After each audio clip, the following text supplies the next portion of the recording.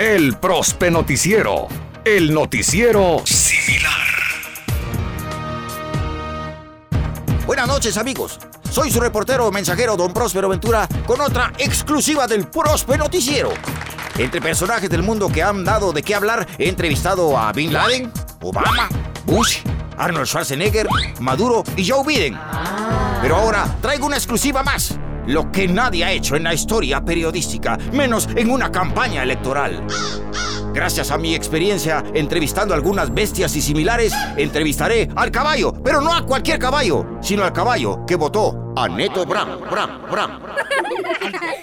Buenas noches, don Caballo. Dígame qué se siente que de la noche a la mañana se convirtió en una celebrity. Que usted era famoso. Ay, ¿y es influencer, pues? Mire, mejor le voy a hablar en español y usted me contesta en caballés, como que así la gente entiende. Cuéntenos, don Caballo, ¿en realidad votó al candidato o fue que se resbaló? Ay, ¿de verdad? Chica, ¿en serio? Interesante dato usted. O sea que no le habían dado de comer y se mareó. ¡Que lo tienen a dieta! Y él se está comiendo las vacas que usted no se come.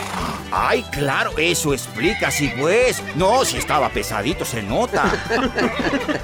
Que las cerraduras no eran para asfalto. Sí, hombre, le tenían que poner otros caites. Ay, ¿ve qué animal?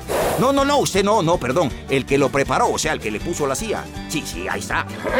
Eso quiere decir que entre el mareo por la dieta, las condiciones del terreno y las cerraduras, y además lo pesadito del jinete, ay, todo se conjugó para el accidente.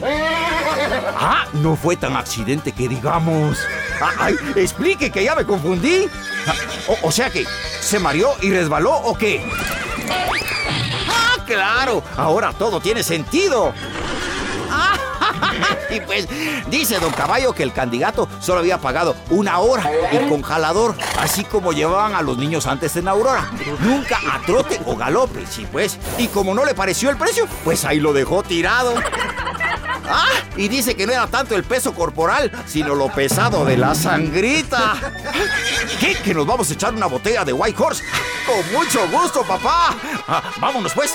Para el Chapú reportó don Próspero Ventura. ¡Yeah!